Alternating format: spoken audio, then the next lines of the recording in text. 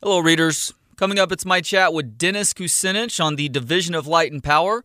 First, I wanted to encourage you to check out our website at booksonpod.com. You can sort through past shows by episode number, author's last name, book title, or sort by category. For instance, select the Current Events and Politics category for my conversation with Matt Taibbi on Hate, Inc. This is Matt Taibbi, author of Hate, Inc., and you're listening to Books on Pod with Trey Elling. Hello, readers.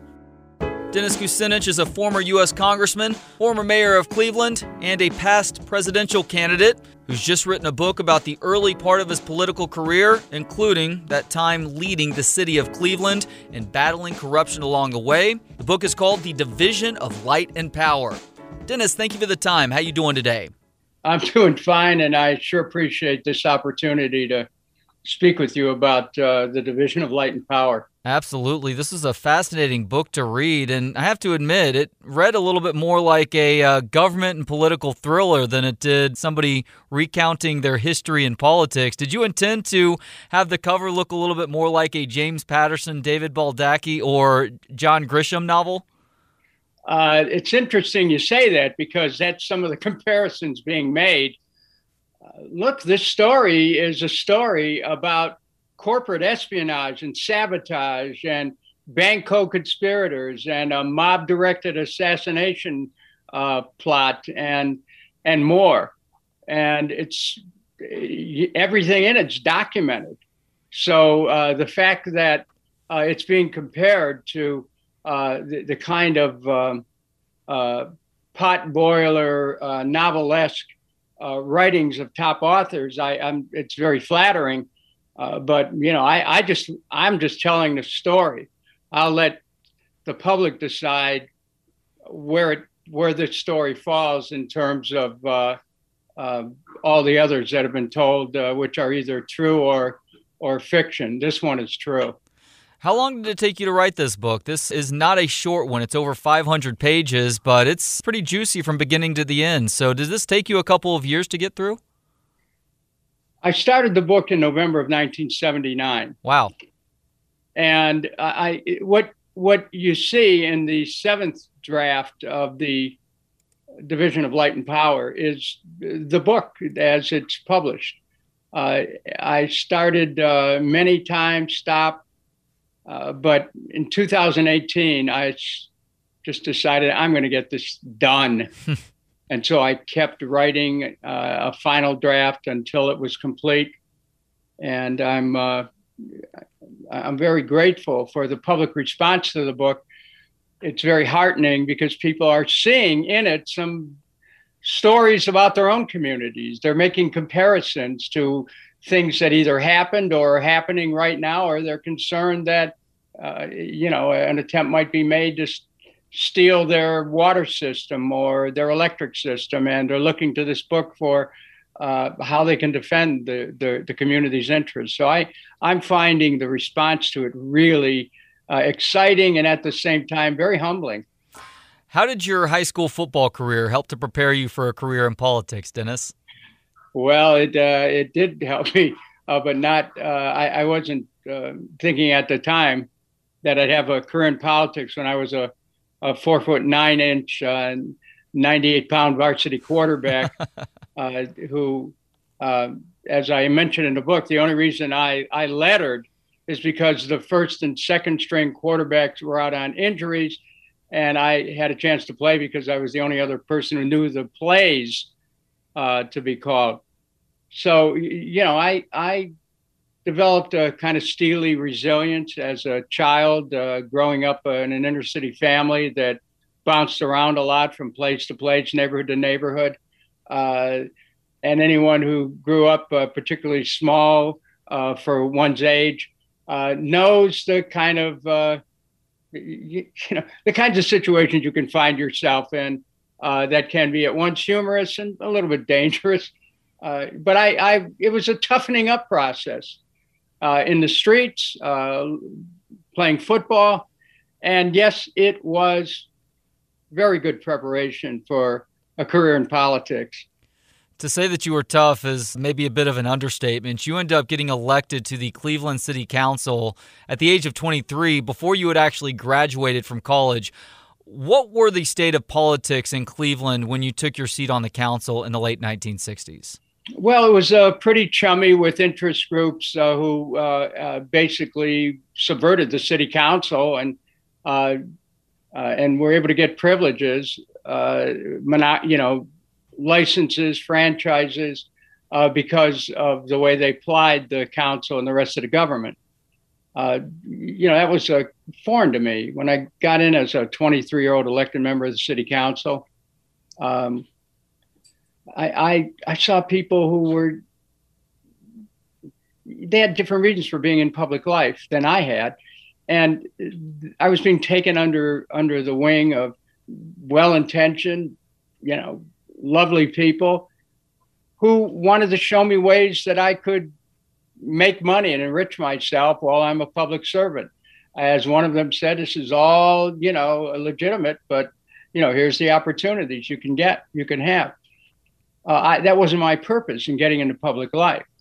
And so I take the reader with me on this journey of a young person in politics, elected at age 23, seeing funny things happening with the city's electric system, not being able to make repairs and having these private utility lobbyists who were blocking the city from making repairs to its own electric system, who were stopping the city from being able to buy power from outside when we needed it because our generators weren't working, who made available their power at triple the cost, blew a hole in the city's municipal electric system budget, and were really trying to take down our municipal electric system so they could have a monopoly inside the city of Cleveland, raise everybody's electric rates, and help pay off their rising debt for nuclear power plants they should have never built. They were neither used nor useful.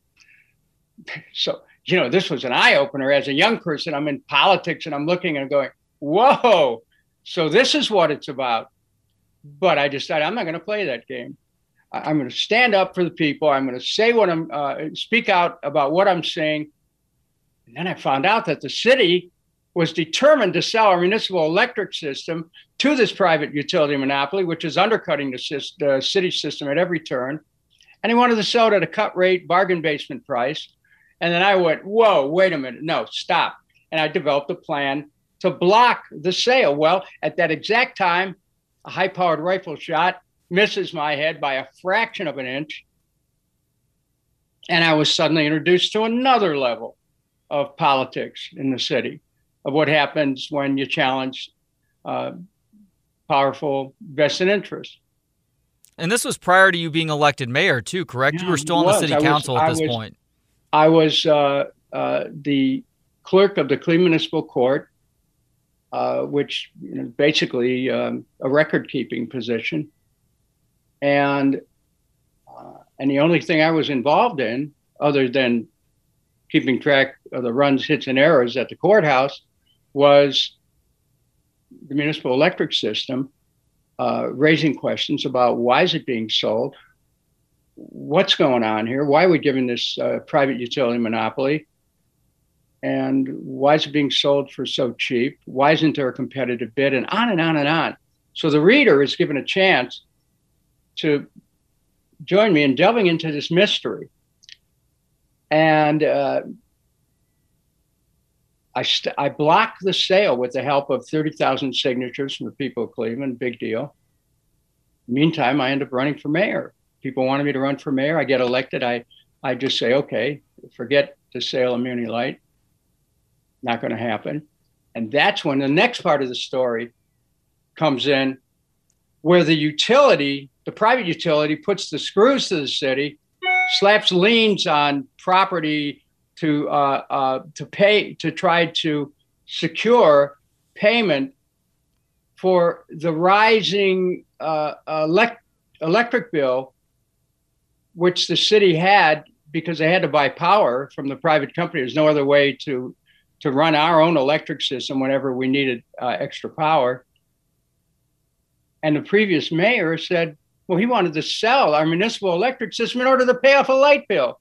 The system was worth $250 million, and he was using the pretext of an $18 million light bill to say, well, we've got to sell the system because we can't pay the light bill. And everyone was fine with that. The media was fine with that. The political establishment was fine. The corporate media was fine. I wasn't fine with it. I challenged it. So I'm now a mayor. And the biggest bank in Cleveland, in the state for that matter, tells me, you either sell this electric system or we're not going to renew the city's loans on that I hadn't even taken out. They were taken out by my predecessor. But if you do that, we'll give you another $50 million to spend any way you like. We'll give you $50 million in credit. I said no. They put the city of Cleveland into default. And then they said, well, pass a tax. We'll take the city of Cleveland out of default. We passed the tax. They reneged on their promise, kept the city into default till after I left office. This story is a story of corruption on a level that most people have never seen. But because I was the mayor, I'm able to tell the story. And it was a conspiracy against the interests of the people of Cleveland.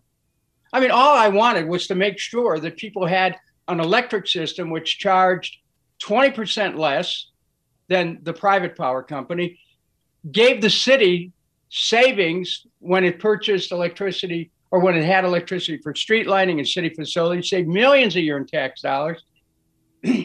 My obligation was to the people of Cleveland, not to the banks, not to the utility monopoly, not to the media, which got advertising revenues from the utilities and the banks. So it was a battle royal in Cleveland. And this story is a cautionary tale on what happens if people don't fight back, if people don't stand up. You just get rolled over. And these interests then are able to steal what belongs to the people. They didn't do that in Cleveland because I had the opportunity to take a stand. Dennis, what was it like living in and fighting so hard for a city like Cleveland in the mid-1970s when it was known around the country and around the world as America's bombing capital? Well, I at that point, that's when I was clerk of the Cleveland Municipal Courts. And the war between gangland elements was a serious matter. There was a bombing taking place it seemed every few weeks, but it was more often than that. Cleveland had that reputation as a bombing capital, but underneath that was a war for control of the rackets, a war for control of gambling, of vice, prostitution, of drugs, of whatever. And these factions, some of them had their hooks into Cleveland City Hall.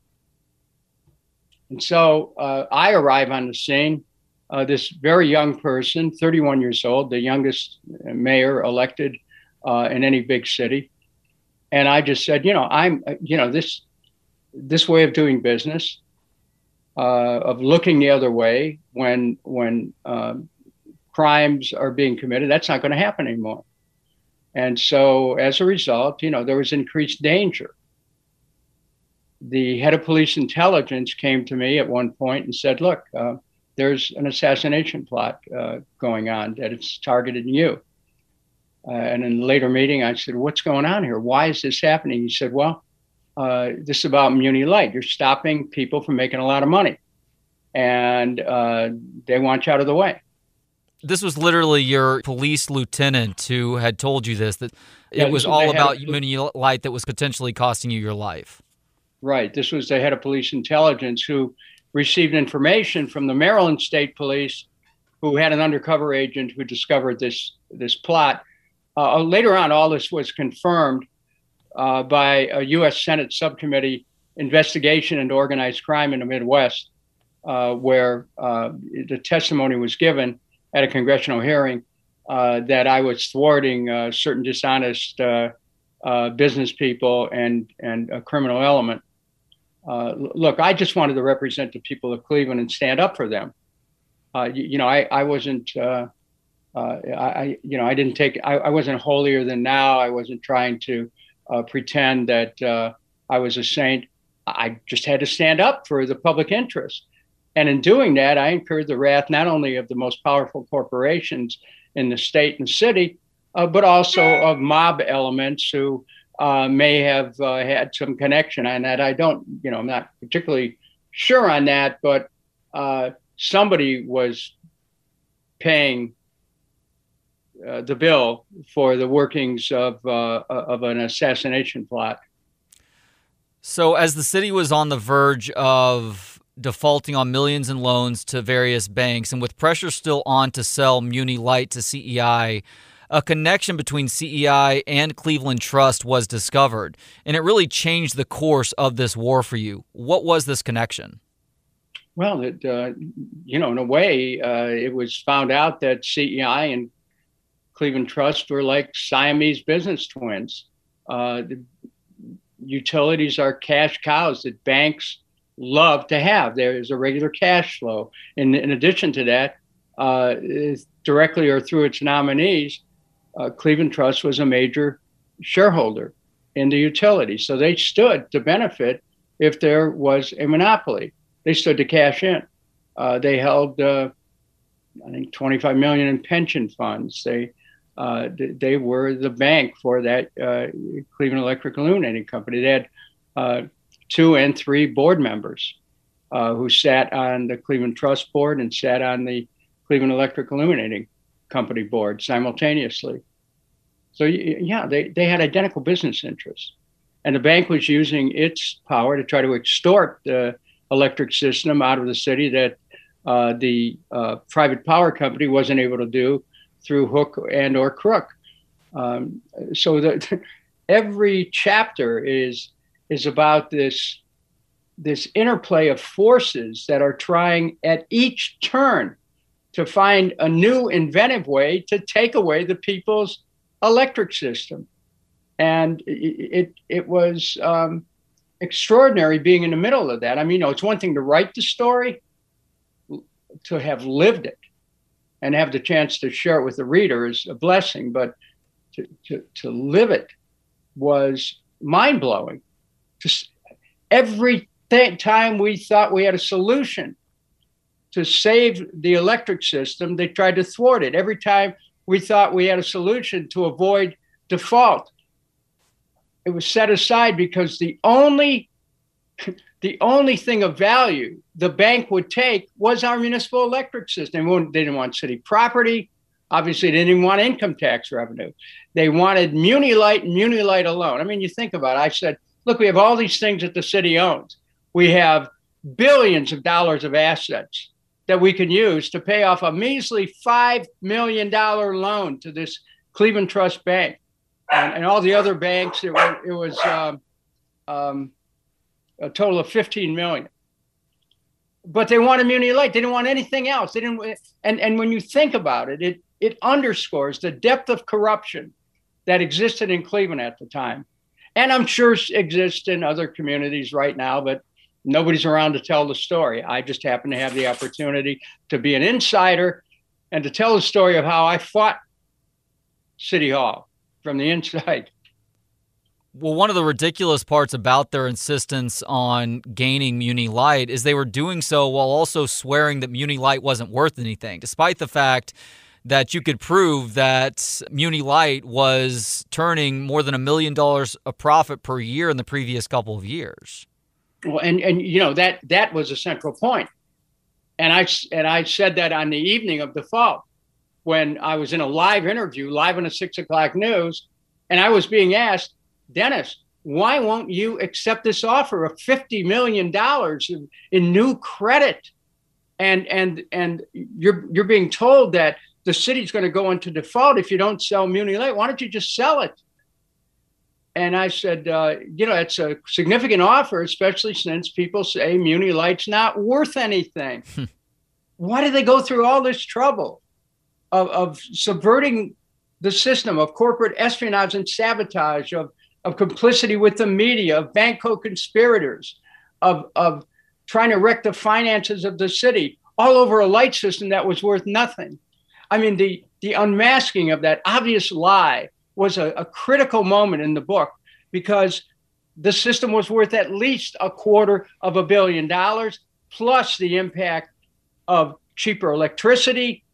If you get rid of the yardstick in Cleveland, that meant that the private utilities able to raise rates initially by $25 million, or let's see, let me just do the math real quick.